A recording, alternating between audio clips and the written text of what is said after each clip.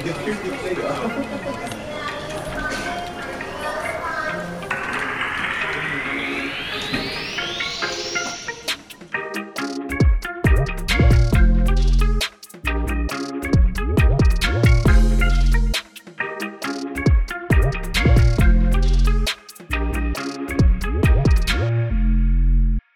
dobrý den, já jsem kariérová poradkyně Lucie Václavková.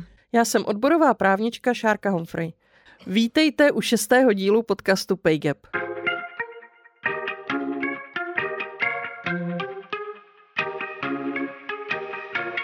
Na pracovním trhu jsme si všichni rovni, ale někteří jsou si přece jen rovnější. Pokud jste žena, můžete mít někdy pocit, že taháte za kratší konec provazu. Co to vlastně znamená být ženou v práci?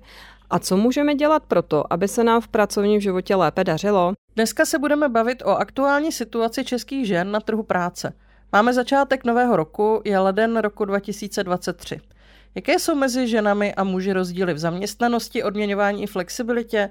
Co se dělo v posledních 2 letech a co můžeme čekat tento rok? Díky podpoře zastoupení Friedrich Ebert Stiftung v České republice a Alarmu je pro vás dostupný podcast zdarma a také článek s řadou užitečných odkazů.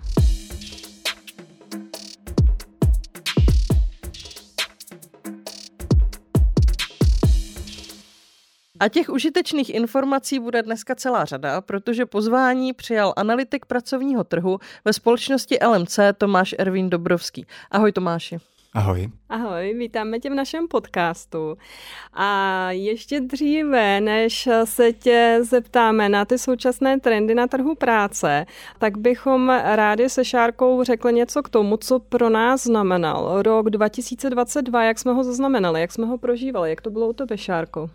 Tak já jsem v té pracovní rovině řešila zejména stagnaci a problémy ve veřejném sektoru.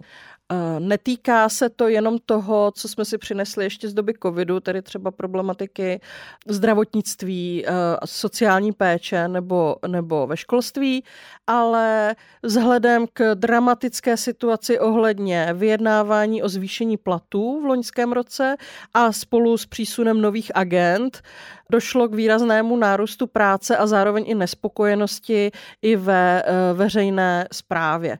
Proč o tom mluvím tady zrovna dneska v našem podcastu? Je to proto, že se jedná o výrazně feminizovaný sektor. To znamená, že ty problémy, které já jsem řešila pracovně, se týkaly často až 98% žen. A co ty, Lucie, co ty jsi řešila nejvíc loni?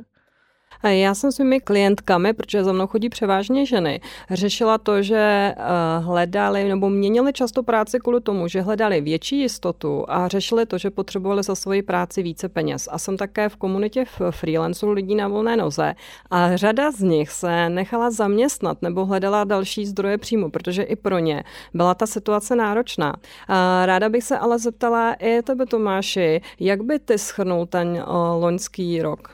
Tak ono vlastně v loni došlo k docela velkému vývoji na pracovním trhu, ať už to bylo dáno vlivem vlastně jednak doznívající pandemie, respektive pandemie, kterou jsme přestali od určité chvíle řešit. Dále samozřejmě začátku války a příchodu části lidí z Ukrajiny na český jednak trh, ale hlavně do České republiky, kde se usazují, kde se snaží vlastně nějak uchytit a třeba najít i zaměstnání.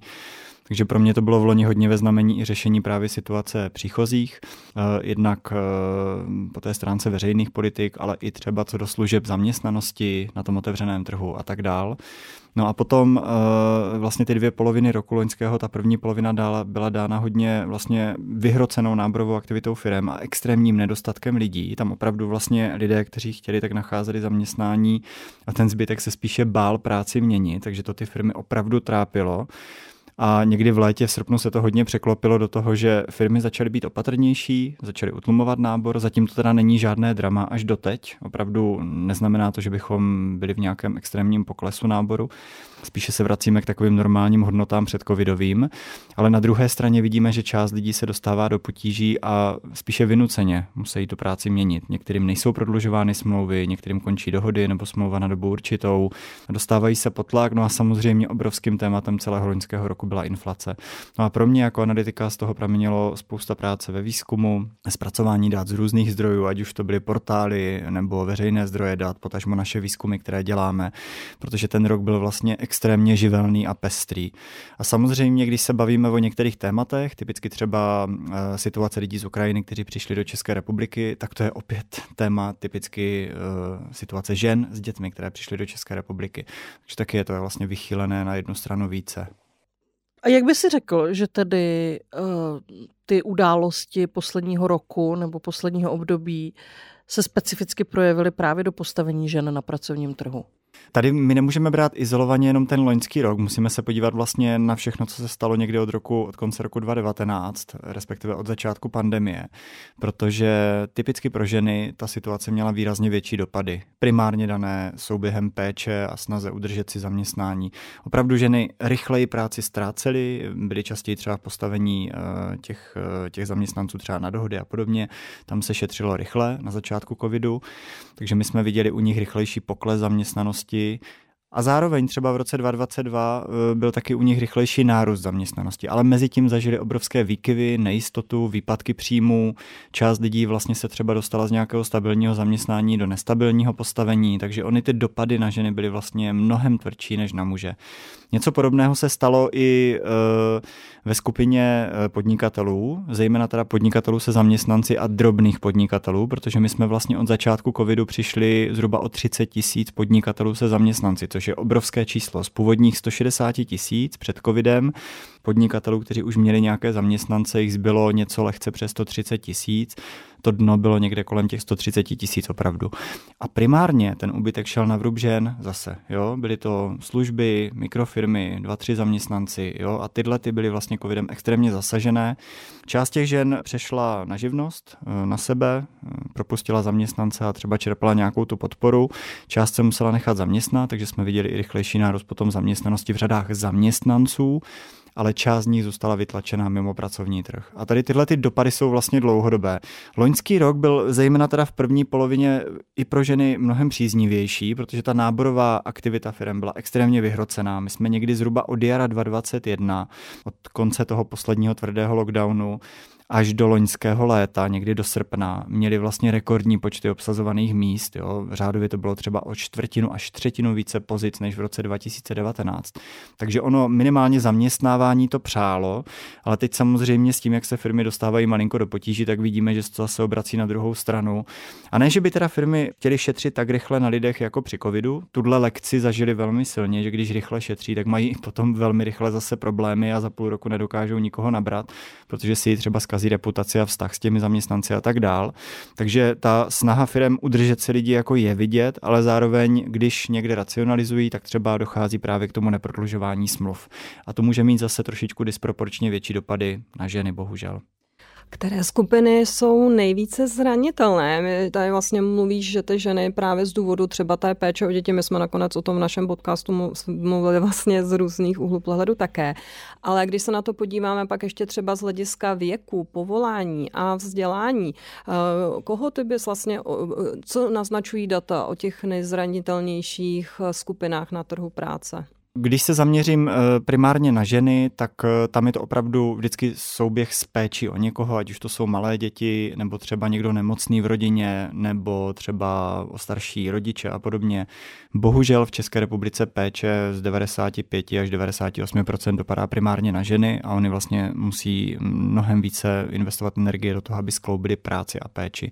A je těžké najít zároveň třeba při sníženém rozsahu práce úvazku stabilní zaměstnání. Opravdu se tím vlastně, že musí hledat třeba částečné úvazky, kterých není na stále smlouvy tolik, bohužel je jich jako pod 1% v celé zaměstnanosti a bohužel to přetrvává. Teď tedy bude nějaký incentiv, máme tady nějaké legislativní změny, snažíme se podporovat rozvoj částečných úvazků, k tomu se asi ještě dostaneme, ale ženy se často kvůli souběhu péče a práce dostávají do prekarizovaného postavení, což můžou být třeba řetězené dohody, nějaké kumulované dohody, nebo chvilku nějaká stabilnější práce, pak ale oni přicházejí, třeba když se jim zhorší situace v té péči a nacházejí si něco méně stabilního. A tady v tomhle jsou extrémně zranitelné, jo? Protože typicky ty dohody nejsou příliš, oni jsou hodně pružné, flexibilní, ono to na tom trhu plní nějakou funkci, ale zároveň opravdu z pohledu zaměstnance jsou nevýhodné ve chvíli, kdy dochází k nějakým změnám na trhu. Nedávají žádnou stabilitu. Ty jsi zmínil témata, která jsou pro tento podcast důležitá, nepochybně, kterým se tedy rozhodně budeme věnovat, a to jak teď, když se podíváme za vteřinku na to, jaké legislativní změny můžeme očekávat v letošním roce, tak i v nejbližší epizodě. Koneckonců příští epizoda, kterou plánujeme, tak by se měla věnovat právě kratším a zkráceným úvazkům a jiným zaměstnáním menšího rozsahu. Co se týče té legislativy, kterou lze letos očekávat, tak tady bych ráda připomněla, že Česká republika je už relativně dost dlouhou dobu v prodlení s transpozicí jednak směrnice o slaďování a jednak směrnice o předvídatelných pracovních podmínkách. Transpozici těchto dvou směrnic se věnuje projednávaná novela zákoníku práce, ty jsi s ní velmi dobře obeznámen. Ta novela je v současné chvíli ještě stále v takovém dramatickém mezirezortním připomínkovém řízení, protože ta témata, která přináší, tak jsou poměrně výbušná. Všechny ty strany těch právních vztahů, no pracovně právních vztahů, aktéři pracovního trhu mají vlastně různé pohledy na ty instituty. V tom tradičním právním okénku, které náš podcast přináší, tentokrát zmíníme jenom to, co možná můžeme očekávat. Novela by měla přinést určité úpravy v home officech, ve výkonu práce z domova, jednak by tam měla být nějaká vyšší nárokovost právě pro ty pečující osoby, zejména pro rodiče tedy nejmenších dětí, jednak podrobnější úprava nákladů, kdo je ponese, kdo je bude hradit a některých dalších aspektů spojených právě s prací z domova. A zároveň by se měla věnovat právě té části, která transponuje tu druhou zmíněnou směrnici, i těm již zmíněným dohodám. Dohodě o pracovní činnosti, dohodě o provedení práce. Mělo by tam dojít k upřesnění některých nejasností, rozšíření okruhu překážek v práci i na dohodáře, zvýšení právě některých jistot a informovanosti. Jak už jsem zmínila, finální podobu zatím neznáme, protože to připomínkové řízení je dramatické a koneckonců ještě celou novelu musí projednat parlament. Nicméně, co ty si, Tomáši, myslíš, že lze od těchto změn očekávat? Nebo co si myslíš, že by ta novela, až tedy konečně bude přijata, mohla ženám na pracovním trhu a pracovnímu trhu celkově přinést? No, tak tohle je hodně složitá otázka, protože jsou tam různá opatření a každé bude mít trošičku jiný dopad. Některé může i vlastně malinko zkomplikovat situaci zaměstnavatelů, což může vést k té potom třeba snížené ochotě se do takových třeba dejme tomu dohod pouštět, když tam budou komplikovanější podmínky třeba pro, nevím, nárokovost a výpočet dovolené, což je veliké téma, které se teď řeší. To je vlastně strašák z pohledu zaměstnavatelů, včetně toho, že třeba mají být předem rozvržené směny u lidí, kteří pracují na nárazově, třeba na dohody o provedení práce nebo pracovní činnosti. Liší se výklady, ale takhle nějak to vnímají zaměstnavatelé, když se vlastně k té novele dostávají. Jo. Takže ono těch témat je tam celá řada. Já bych začal tím asi nejméně problematickým a snažím se v tom jako uklidňovat i odbornou veřejnost, i zaměstnance. Třeba nějaká základní regulace práce na dálku podle mě nebude problematická. Jo. Třeba stanovení nějaké minimální výše náhrad za práci z domova, za energie a podobně je podle mě na místě. Ty částky jsou nastavené tak, že nikoho nezatíží, je to na úrovni procenta minimální mzdy, jako 1% minimální mzdy, přičemž většina lidí, kteří pracují občas domova, je na pozicích, kde ta odměna je výrazně vyšší, na úrovni třeba 200 až 300, 400 korun za hodinu, takže tam prostě nějaký 3 koruny za hodinu jako nehrajou roli, jo, pro zaměstnavatele. Takže nemyslím si, že by to měl být takový strašák, že právě nějaká základní regulace podmínek výkonu práce z domova třeba sníží výrazně ochotu firem tuhle možnost dávat zaměstnancům, protože je to tažené opravdu extrémním zájmem ze strany lidí, kteří si v době covidu ověřili, že mít možnost pracovat na dálku rovná se mít možnost udržet si práci a dobře ji vykonávat, i když jsou extrémně stížené podmínky a musí skloubit mnohem více věcí, třeba včetně péče o děti, kteří mají zrovna zavřenou školu v tu chvíli. Jo. Takže ona je to vlastně dneska extrémně žádaná organizační možnost, už to není žádný benefit a nějaká základní regulace asi je na místě, ono to vlastně může zaměstnavatelům i pomoct, aby se v tom nestráceli, aby každý prostě složitě nevynalezal znova kolo pro výpočet náhrad a podobně. Jo, takže tady tohle je pro mě nejméně problematické. Mnohem větší téma třeba je ta transpozice vlastně evropské směrnice ohledně pracovně právních vztahů, kdy my vlastně ty naše dohody o provedení práce a pracovní činnosti, to je vlastně takový jako unikát evropský. Nikde jinde se to moc v Evropě nevidí. Střední Evropa obecně se v tom lehce vymyká, ale přece jenom ty naše dohody, tady vlastně je to taková znouzecnost, plní docela do značné míry vlastně tu potřebu flexibility na trhu, ale zároveň opravdu jsou velmi nestandardní třeba co do nároku na dovolenou a podobně, na ty základní vlastně v uvozovkách jistoty a nějaké základní podmínky vztažené k výkonu práce a k odměny za ní. Jo. Takže já chápu, že my to provést musíme. Teď vlastně vím, že Ministerstvo práce a sociálních věcí hledá cestu, jak to udělat tak, aby to firmy pokud možno tolik nebolelo, aby to nebyla tak jako šoková změna a zároveň, aby to přineslo ten kýžený efekt sladění a nějaké harmonizace s tou evropskou legislativou. No a za mě mnohem větší téma, které tady zatím zahrnuté není a vyjednává se o něm vlastně mezirezortně, primárně teda mezi Ministerstvem práce a sociálních věcí, Ministerstvem financí a dalšími rezorty, a to je vůbec nějaká základní evidence dohod. Jo, my řešíme prostě parametry, řešíme limity, kdy je to spojistněné, kdy ne, to všechno samozřejmě je důležité, ale my v tuhle chvíli ani nevíme, kdo, jak často na jaké dohody pracuje, jaká část lidí a ve kterých skupinách třeba nemá žádný hlavní příjem a závisí jenom na dohodách. Vůbec proto nejsou data, ani sociálka, nikdo jiný ta data nemá. A my opravdu potřebujeme se dostat k nějakému rozumnému modelu, který zaměstnavatele nezatíží, ale přinese nám informace o tom, jak lidé dohody vlastně využívají v souběhu třeba s jiným příjmem, s jiným zaměstnáním a tak dále. Takže ta evidence je obrovské téma k diskuzi a potřebujeme to řešit. To bylo vlastně velké téma, i když se řešila třeba nějaká sociální podpora lidí v tom covidovém období, že se najednou zjistilo, že právě tito lidé jsou úplně opomíjeni, že na ně žádná ta podpora nemíří a stát o nich neměl žádná data. No, ale tak tady tohle já jenom okomentuji jako stručně, ono se to netýká jenom evidence dohod, což je teď téma, které vidíme velmi zřetelně, to nás na pracovním trhu pálí.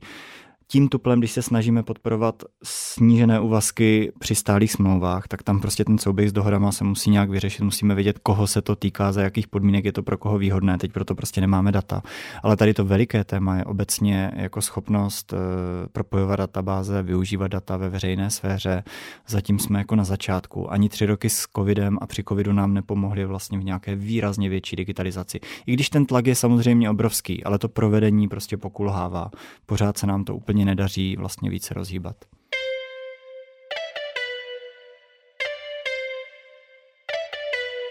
Pojďme se už podívat na téma odměňování, protože to je také nějakým leitmotivem našeho podcastu. V poslední datové snídani LMC z listopadu 2022 zazněla tam řada důležitých informací právě z oblasti odměňování. Přišlo mi důležité zejména to, že sice nám rostou nominální mzdy, ale nestačí růstu inflace, takže ve výsledku si za ty peníze méně koupíme. A také jste tam zmínili to, jak přetrvávají rozdíly mezi muži a ženami. Můžeš o tom říct více? Tak obecně za poslední 2 čtvrtletí, pro která máme data, to znamená 2. a 3. čtvrtletí zatím roku 2022, tak opravdu tempo růstu inflace výrazně překonávalo tempo růstu mezd a pokles reálné mzdy pro celou teda zaměstnanou populaci byl na úrovni 10% meziročně, což je vlastně úplně bezprecedentní. Tohle jsme tady nikdy nezažili. My jsme zažívali třeba i za finanční krize nějakou stagnaci, lehké poklesy na úrovni třeba 2 až 4% meziročně. Trvalo to relativně dlouho, takže ono to taky bylo vlastně špatné období, protože tam to trvalo někdy od roku 2009 až do roku 2014 průběžně, x kvartálů po sobě. Takže víceméně 5 let si lidé příliš nepolepšovali. Samozřejmě na někoho to mělo ty dopady větší, na někoho menší. Trošičku se nám rozevřely nůžky mezi nízkopříjmovými a vysokopříjmovými. Potom vlastně došlo k oživení, ale reálně až někdy od roku 2015-16 si lidi vlastně díky tomu oživení na trhu začali polepšovat i v hospodaření. Jo. Do 2019 vlastně trval takový ten krátký blahobyt, spíše blahobyt zaměstnavatelů než blahobyt jejich zaměstnanců. Opravdu do peněženek lidí se to nestihlo vlastně úplně přesně jako dobře propsat. No a potom přišel covid a ty obrovské výkyvy jednak v příjmech. Musíme pořád brát v potaz, že i třeba výpadky příjmu se disproporčně týkaly některých skupin lidí, včetně žen. Jo. překážky v práci, to, že ztratili práci, že třeba x měsíců, než si našli novou, byli vůbec bez příjmu, bez nějaké podpory a podobně. Typicky ty dohodářky, tam to bylo jako úplně vyhrocené, protože jsme je nedokázali ani rychle podpořit. Takže tyhle ty výpadky příjmu, to byl jeden velký vliv, no a potom samozřejmě vývoj mezd doznal nějakého zásadního vývoje. Tak, když se teda podíváme na to, jak mzdy rostly, tak ono za mě pozitivní je, že minimálně nějaká valná část zaměstnavatelů se snaží svým lidem vycházet vstříc a v té snaze udržet si je se snaží vlastně i, neříkám úplně kompenzovat inflaci, to možné není v tuhle chvíli, ale mírně zrychlovat to tempo růstu mezd. Opravdu je vidět ta snaha. A co je pozitivní, tak u nižších výdělků v loňském roce ty mzdy rostly o fous rychleji, jo? Že se tam nerozevíraly ještě více ty nůžky, že by ty vysokopříjmový, ano. Co si představit pod pojmem nižší výdělek? Mzda pod mediánem, mzda pod 30 000, jo, primárně v tom pásmu prostě od minimální mzdy do 30 000, tam opravdu, protože tohle je téma, které ty zaměstnavatele extrémně tlačí. My to vidíme i teď, třeba zaměstnavatele častěji volají po změně zdanění nízkopříjmových lidí, protože by jim to extrémně pomohlo vlastně mít ty zaměstnance alespoň trošku více v komfortu, bez potíží nebo s méně potížema, aniž by museli ještě rychleji třeba dvouciferným tempem zvyšovat mzdy, což část zaměstnavatelů opravdu v tuhle chvíli ani nemůže.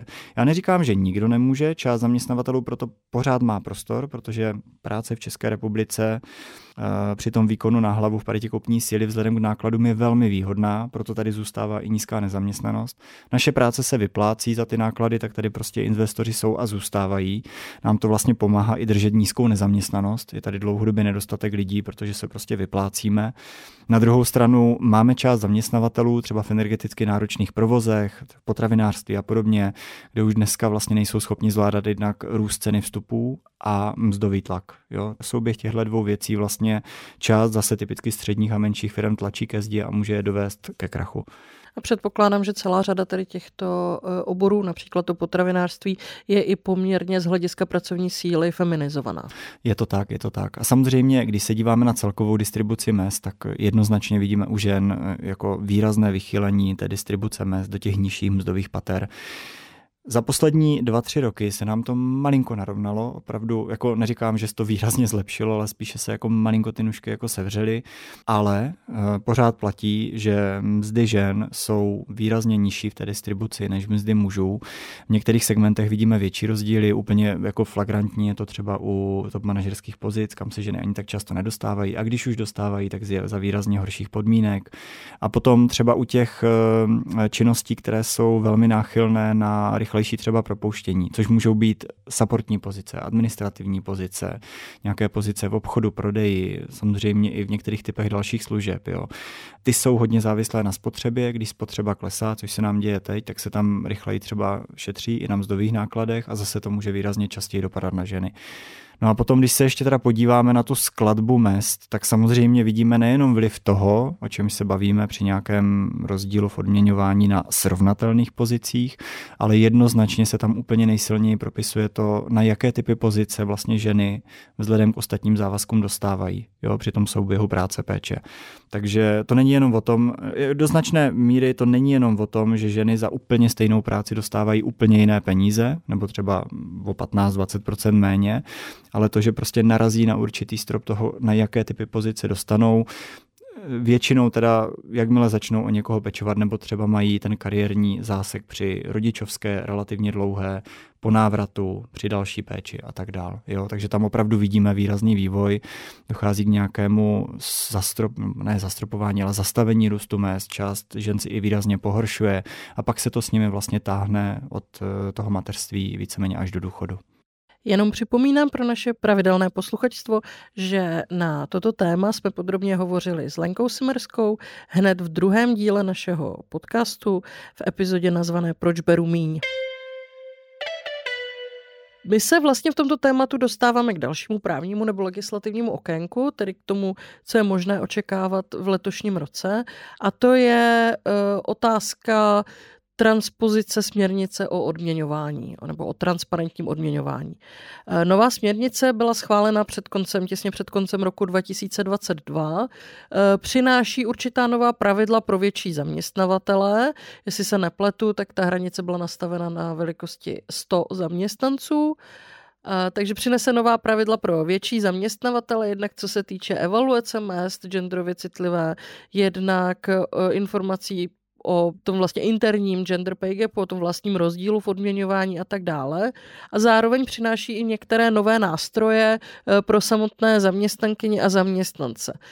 Hovoří se tam o takzvaném komparátorovi, to znamená o tom, jak v případě, že budu mít pocit, že jsem za stejnou nebo srovnatelnou práci stejné nebo srovnatelné hodnoty jinak odměňována, ale nebudu mít informace přesné, tak jakým způsobem s tímto nakládat potom v těch případných sporech. Zároveň se tady zakotvuje i určitá povinnost informovat o mzdách už v pracovní inzerci a celá řada dalších podrobných nástrojů. Vzhledem k tomu, že ta směrnice byla teprve schválená, tak je tedy ještě poměrně dlouhá doba na její transpozici. Samozřejmě tedy uvidíme, v jaké finální podobě se potom promítne do českého práva. Nicméně už při tom samotném projednávání na té evropské úrovni byla předmětem řady debat a nepochybně tedy ty debaty o těch dopadech pro zaměstnavatele budou vedeny už v blízké době. My jsme už v té zmiňované epizodě s Lenkou Simmerskou trochu mluvili o tom, že transparentnost v odměňování není v České republice úplně ta nejsilnější stránka, že řada zaměstnavatelů vynakládá ve poměrně velké úsilí na tom, aby zejména mezi sebou zaměstnanci a zaměstnankyně nevěděli, kolik kdo bere a za co. A ta směrnice skutečně má potenciál do toho v úvozovkách hrábnout. Tomáši, jaký je tvůj názor na ten text v té podobě, jaký byl přijatý, anebo přesně řečeno, co očekáváš, že se bude dít, až se nová právní úprava vlastně přesune do toho českého práva? No tak já jsem nejvíce zvědavý na to, jak se bude přesouvat do českého práva, právě na tu transpozici, jo, protože ono na tom nejvíce záleží. Jakým způsobem ty jednotlivé nástroje vlastně zakomponujeme do našeho právního řádu, přičemž u nás ten zákoník práce není úplně pružný, to je jedna věc, a druhá, jsou tady nějaké jako zvyklosti, které na tom trhu vyvolávají při jakékoliv změně rázem buď paniku nebo minimálně hlasitý křik třeba zaměstnavatelů, někdy i zaměstnanců, někdy části politické reprezentace. Takže kolem toho určitě bude velká debata kolem té samotné transpozice. Ono vlastně to první, co už vyvolalo pozornost, tak je třeba samotná povinnost zveřejňovat mzdy. Jo, to je to první, co člověka jako i třeba z firmy napadne. No tak když budeme muset uvádět mzdy, jak si s tím poradíme, vyvolalo to hned debatu. Možná i proto, že vlastně máme poměrně silný slovenský příklad, kde už vlastně ta povinnost několik let platí, kde si můžeme podívat na to, jak to vlastně funguje. Já bych tady předeslal, že ono je to vlastně, není to úplně jednoznačné, nelze to hodnotit jako jednoznačně pozitivní nebo jednoznačně špatně, spíše to bude znamenat docela velkou změnu a možná i pro lidi, kteří budou potom hledat informace o nástupních mzdách, to bude znamenat jako více práce, protože v tuhle chvíli máme uvedené mzdy zhruba u 40% pozic obsazovaných na otevřeném pracovním trhu přes pracovní portály. Za posledních 5 let to výrazně narostl ten podíl, byl tažený primárně tou snahou firem nabrat lidi, potažmo si je udržet, jo, ale obecně byl tažený nedostatkem lidí, takže ten tržní tlak byl poměrně veliký. A zároveň u těch pozic, kde ty mzdy teď jsou uváděné, u těch zhruba 40%, kde už je zveřejněné nějaké rozmezí nebo částka, tak jsou relevantní. Jo. Odpovídá to tomu, co ta firma jako skutečně nabízí, samozřejmě srovnává, jestli je konkurenceschopná a tak dál. To, co vidíme ze Slovenska, je, že část zaměstnavatelů ve chvíli, kdy není schopná buď uvádět konkurenceschopné mzdy, anebo třeba má nějaké interní potíže s odměňováním stávajících zaměstnanců versus třeba nastupujících nováčků, což je veliké téma i u nás. Na růst mezi tažený nástupními mzdami, kde to prostě roste rychlejším tempem, zatímco hlavně teda dlouhodobě loajální lidé, ti si nepolepšují tak rychle. Jo? A ve chvíli, kdy se dozvídají, za kolik nastupují nováci, tak to pro ně může být poměrně nepříjemné zjištění a může vyvolávat velké vnitřní tenze. Takže proto třeba část zaměstnavatelů nechce uvádět nástupní mzdy, protože by vlastně na srovnatelných pozicích lidé třeba zjistili s hrůzou, že buď jsou nováčci bez zkušeností zaplacení úplně stejně nebo i lépe, což není prostě v pořádku. pořádku. Jo, lojalita by se měla vyplácet. Ve chvíli, kdy člověk odvádí nějakou práci dlouhodobě dobře pro firmu, tak by měl být vlastně odměňován i tím podílem na růstu. Jo, tím, že se mu zlepšují podmínky s tím, jak roste ta firma. No, vrátím se zpátky k tomu slovenskému příkladu. Tam jsme viděli poměrně silně, že nějaká část zaměstnavatelů, celkem veliká, vlastně si s tím poradila tím způsobem, že zveřejňuje jenom základní mzdové podmínky, nějaké základní mzdy bez nějaké výkonové složky, odměn a tak dál. My to krásně vidíme třeba i v České republice v platové sféře, jo, kde sice máte povinnost zveřejňovat tabulkové platy, ale zároveň osobní ohodnocení dělá polovinu, možná někde i více té odměny a osobní ohodnocení se dopředu rozhodně nezveřejňuje a dělá velké rozdíly i třeba v odměnách mužů žen. Jo. Takže ono jako dotlačit firmy do toho nějakou povinností regulatorní, aby uváděly relevantní částky na daných pozicích, bude těžké. A ve chvíli, kdy u 100% pozic budeme mít uvedené nějaké částky, u půlky z nich to budou relevantní údaje, u druhé půlky irelevantní, tak se v tom bude orientovat velmi těžko. Takže to není všespásné. Není to rozhodně všespásné a samozřejmě to může ten trh malinko i pokřivit. Jo? V tuhle chvíli alespoň u části pozic vidíme realitu. Potom vlastně nebudete vědět, co je realita a co je zkreslené. Na co si dát pozor, jak hodnotit. Co alespoň víme, teď je možné se opřít o ta data už z minulosti, tak mzdy se častěji uvádějí u těch pozic, kde je to silnější motivace, u nízkopříjmových lidí, u těch pozic s nějakou nižší kvalifikací. Tam jsou uváděné výrazně častěji, zatímco třeba u vysoce kvalifikovaných pozic nadstandardně ohodnocených, nadprůměrně nebo třeba v nějakém 8., 9. decilu, tam jsou uváděny výrazně méně často. Jo? Jednak proto, že tam to rozpětí je výrazně širší a část firm opravdu nemá konkurenceschopné mzdy, třeba se bavíme o digitálních pozicích, ale zároveň je schopná to kompenzovat výrazně lepšími jinými podmínkami. Může to být samotný projekt, dopad práce a tak dále. Jo? Těch věcí je tam celá řada, ale samotná mzda vlastně už není to jediné, co ty lidi tahne a zároveň je to i o tom rozpětí, že třeba v některých profesích, typicky těch náročných a dobře zaplacených, to rozpětí je obrovské a část firm nemůže konkurovat jenom mzdou, respektive by je to extrémně znevýhodnilo. S otázkou odměňování úzce souvisí právě spokojenost a motivace lidí. Ty jsi to tady nakonec zmínil. Vy v LMC na to máte svůj vlastní ukazatel, takzvaný Job Index, kterým, jestli jsem to dobře pochopila, měříte nebo sledujete tu spokojenost a motivaci zaměstnanců. Jaké jsou rozdíly mezi muži a ženami v té spokojenosti? Jsou, do jisté míry jsou, je to pravda. Obecně Jobs Index je vlastně průzkum, který děláme 2krát ročně a je to takový hodně podrobný průzkum spokojenosti, motivace lidí v práci mezi zaměstnanými lidmi. Neřešíme tam lidi, kteří se dostávají mimo práci v tu chvíli, ale ty, kteří pracují, potažmo práci mění, procházejí nějakým pracovním cyklem. Tím, že to vlastně sledujeme od roku 2015, tak vidíme i nějaké časové řady, vývoj. V tuhle chvíli, kdybych se podíval jenom na základní ukazatele jenom té spokojenosti motivace, tak v tuhle chvíli máme zhruba 40% zaměstnanců spokojených motivovaných, 36% těžce frustrovaných, nějakých 17% nespokojených, ale motivovaných, pořád něco v té firmě chtějí dělat a zůstat, chtějí to zlepšit a 8% sice spokojených, ale demotivovaných. Jo. Paradoxně mezi těmi zaměstnanými spokojenost žen je o fous vyšší než mezi muži. Je to tím, že práci mají, jo? A je to i tím, že se třeba do té práce vrátili za poslední rok, 2. Jo? Mezi těmi lidmi, kteří práci ztratili a znova nalezli nebo ji změnili v posledním roce, je ta spokojenost obecně vyšší, jo? Protože vůbec ta hodnota toho, že mají práci, do toho přispívá velmi silně. Zatímco u lidí, kteří tu práci nestrácejí nebo ji mění spíše dobrovolně, tak je to tažené jinýma věcma. Ta základní potřeba uživit se, mít práci, nějaké slušné základní podmínky už nehraje takovou roli. V tu chvíli vlastně lidi začnou řešit takové jako měkčí věci ve smyslu třeba samotné náplně, dopadu, jestli se dostatečně rozvíjejí, posouvají, jestli kultura nebo prostředí pracovní je nějaké slušné, dávají možnost se třeba více prosadit, zapojovat, jestli si jich váží zaměstnavatel, má v ně důvěru, poskytuje jim nějakou míru třeba autonomie, flexibility. Jo? To jsou taková potom softovější témata, která ale lidi začínají řešit až ve chvíli, kdy se cítí vlastně bezpečně ve vztahu k tomu základnímu mít práci a uživit se. Jo?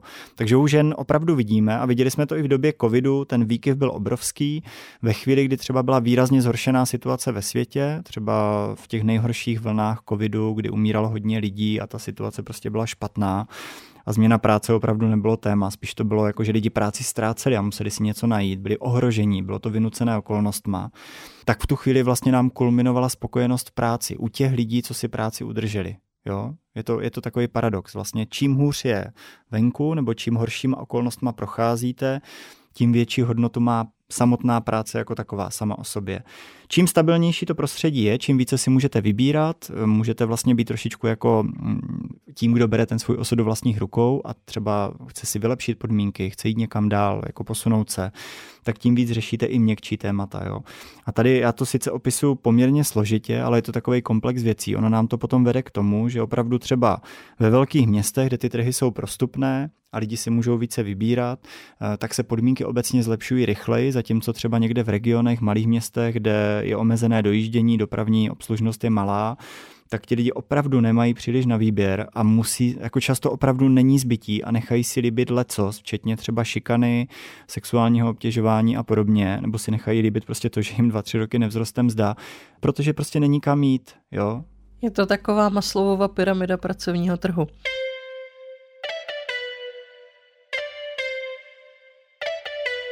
S otázkou pracovních podmínek a pracovního prostředí také souvisí otázka benefitů. Vy již zmiňované datové snídani jste zmínili i to, že zaměstnanci velmi často dostávají něco jiného, než by si přáli. Dostávají i ženy něco jiného, než by si přáli v tom zaměstnání v oblasti benefitů? Ono to není tak, že by dostávali zaměstnanci něco výrazně jiného. Většinu těch benefitů, které dneska mají k dispozici, počínaje těma nejobecnějšíma, jako jsou nějaké stravenky, poukázky na sport, kulturu nebo třeba závodní stravování nebo týden dovolené navíc. To jsou velmi rozšířené benefity, tak jsou zároveň i oceňované. Ale vidíme vlastně příklady benefitů, které nejsou na trhu tak přítomné, pořád ještě nejsou úplně jako standardní, třeba nevím, dny zdravotního volna, sick days. To není úplně běžné a zároveň obrovský podíl zaměstnanců by to chtěl mít, využil by to, je to pro ně prostě důležité. Samozřejmě vidíme jisté rozdíly mezi muži a ženami, třeba ze strany žen je větší požadavek na benefity spojené s volným časem nebo s nakládáním s časem, s flexibilitou, nebo právě ty dny zdravotního volna, potažmo třeba na standardní zdravotní lékařská péče. To je prostě častější v případě žen. Jo. Hlavně je to ta žena teda tou potřebou větší flexibility v práci, tam sladění práce a péče, tam se to pořád jako leitmotiv vrací dokola. Jo. U mužů častěji třeba vidíme jednak teda věci zase u lépe zaplacených pozic spojené s časem, více dovolené, nebo třeba možnost rozjíždět nové věci, vzdělávat se a tak dál. A výkonové věci, které souvisejí s odměnou. Jo? Protože pořád bohužel platí, že tady máme ty rozdělené role. Muž je v uvozovkách ten živitel, když to řeknu jako lapidárně, že jo? Takhle je to prostě vnímané. A ten tlak u něho na to, aby vydělával víc, protože má ten hlavní příjem, je větší. Jo? Podívejme se v závěru dnešní epizody ještě jednou na to, co můžeme vlastně čekat v letošním roce a stejně tak i na to, co bychom si my v letošním roce přáli. Tomáši, pokud by si mohl shrnout nějaká očekávání nebo předpoklady na rok 2023 v oblasti náboru, mezd, zaměstnanosti? Napřed vlastně dobrá zpráva, my v tuhle chvíli ani z dat na pracovních portálech, ani z dat z průzkumu, které průběžně děláme, tak nevidíme, že by se na pracovním trhu děla nějaká zásadní apokalypsa. Jo. Není to tak, že by už firmy hromadně propouštěly v nějaké větší míře, nebo že by se úplně zastavil nábor. Dochází k nějaké racionalizaci, zpomaluje se nábor, spíše na ty předcovidové hodnoty, možná bude ještě klesat. To znamená, pozic budou firmy obsazovat méně, část lidí vlastně na tom trhu možná bude nově dostupná, takže konkurence mezi kandidáty bude větší. Ale to, co teda vidíme jednoznačně, tak firmy přesto a možná o to více bude pálit nedostatek primárně kvalifikovaných specialistů. Tam to vidíme jednoznačně. Pozice náročné na kvalifikaci na úrovni specialistů, třeba inženýrské profese, digitální pozice, i seniorní pozice v obchodu a podobně, jsou extrémně nedostatkové a když se lidi bojí měnit práci, tak to vlastně zaměstnavatele tlačí ještě víc, i když je třeba zrovna náborová potřeba omezená, i když ten nábor prostě neprobíhá tak rychle, těch pozic není tolik. Jo? Najít prostě člověka v této situaci je těžší. Takže to je jedna věc, ten trh je relativně stabilní, spíše zpomalí. Druhá věc, určitě se mírně zrychlí ještě tempo růstu mezd. Ta snaha firem vlastně si ty lidi udržet a trošičku jim jako ulevit od toho inflačního tlaku tady je patrná, i když to může část zaměstnavatelů, typicky těch malých, dostávat do potíží. Jo, opravdu prostě menší firmy nebo firmy z některých sektorů potravinářství a tak dál, těch energeticky náročných už opravdu jako jsou na hraně a část z nich třeba i bude muset skončit, což může zase přinést nějaké změny. Další věc, třetí, my vidíme, že při ztrátách zaměstnání jsou výrazně častěji ohroženi teda lidé s nižší kvalifikací nebo třeba těch obecných administrativních pozic, obecných provozních pozic. Tam práci ztrácejí rychleji a dlouhodobě tady chybí ty kvalifikované pozice. Jo. Alfa a omega dlouhodobé řešení je nějaké postupné zvyšování a doplňování kvalifikace, pro co potřebujeme vlastně nějaký i veřejný systém, veřejnou politiku nebo nějaký nástroj, který tady v tuhle chvíli vzniká naštěstí, takže tohle třeba může být jako dobrá novinka letošního roku, že se malinko změní systém rekvalifikací a doplňování kvalifikace, který nám třeba nepomůže hned první rok, ale za pár let může být opravdu užitečný. Jo. Pokud se tohle nestane, že bychom byli schopni postupně dostávat ty lidi s nižší kvalifikací nebo obecnějším zaměřením do těch specializovaných náročnějších pozic na kvalifikaci, tak budeme čelit extrémnímu paradoxu, že na jedné straně bude hodně lidí ohroženo tím, že nebudou mít práci nebo nebudou schopni z práci snadno nalézt. Řádově se to během následujících 10 let může týkat až 1 milionu lidí, že budou ztrácet práci v těch zaměřeních, která už nejsou tak perspektivní, potažmo nebudou žádoucí nebo žádaná. A na druhé straně tedy budeme mít 100 000 neobsazených pozic. Jo, bude to takový paradox. Extrémně chybí lidi s nějakou kvalifikací a máme tady obrovskou skupinu lidí, které tam potřebujeme posunout. Musíme se to naučit. Děkuju. Ještě jednou větou na závěr, prosím tě. Co bys přál ženám na pracovním trhu v roce 2023? Tak teď je to, on to bude opravdu náročný rok, tak přeju, aby si vlastně udrželi stabilní podmínky, aby si udrželi nějakou slušnou práci, potažmo ji našli, pokud ji teď nemají, a aby, i když je to náročný, relativně přelomový rok, tak aby to pro ně znamenalo nějaké vykročení lepším směrem, aby to neznamenalo zhoršování situace, ale spíše to, že třeba to bude i změna, která povede k nějakému dlouhodobému zlepšení pro ně. A Lucie, co bys ženám pro letošek přála ty? Já bych jim přála podporu, jak ze strany jejich partnerů, tak ze strany ostatních členů rodiny, jejich lidí v jejich okolí, tak ze strany třeba i zaměstnavatelů a kolegyň v práci nebo v jejich profesi. A já bych ženám přála, aby jejich zkušenosti, znalosti, kvality a expertíza nebyly už dále zpochybňovány a devalvovány a aby jejich výdělek už nebyla jenom pomoc do domácího rozpočtu a nemuseli se práci věnovat, až když mají vyřešeny všechny povinnosti okolo rodiny. Tomáši, děkujeme mnohokrát, že jsi přišel. Přejeme ti mnoho úspěchů v tvé práci a hodně zdaru a energie do letošního roku. A stejně tak děkujeme našemu posluchačstvu, že se k nám po vánoční pauze vrátilo. My už se brzy uslyšíme znovu nad tématem, které je pro ženy a jejich kariéry zásadní, a tím jsou kratší úvazky. Tenhle podcast je o vás a pro vás, takže nás zajímá, jak svůj kariérní život prožíváte. Pokud byste nám rádi něco vzkázali, můžete se nám ozvat třeba na e-mail paygap@denikalarm.cz. Ještě jednou děkujeme zastoupení Friedrich Ebert Stiftung v České republice a redakci Alarmu. Díky jejichž podpoře je podcast pro vás i letos bezplatný. Nicméně, pokud nás chcete podpořit, oceníme, když zvážíte podporu právě redakci Alarmu. A do příště naslyšenou. Naslyšenou. Naschledanou.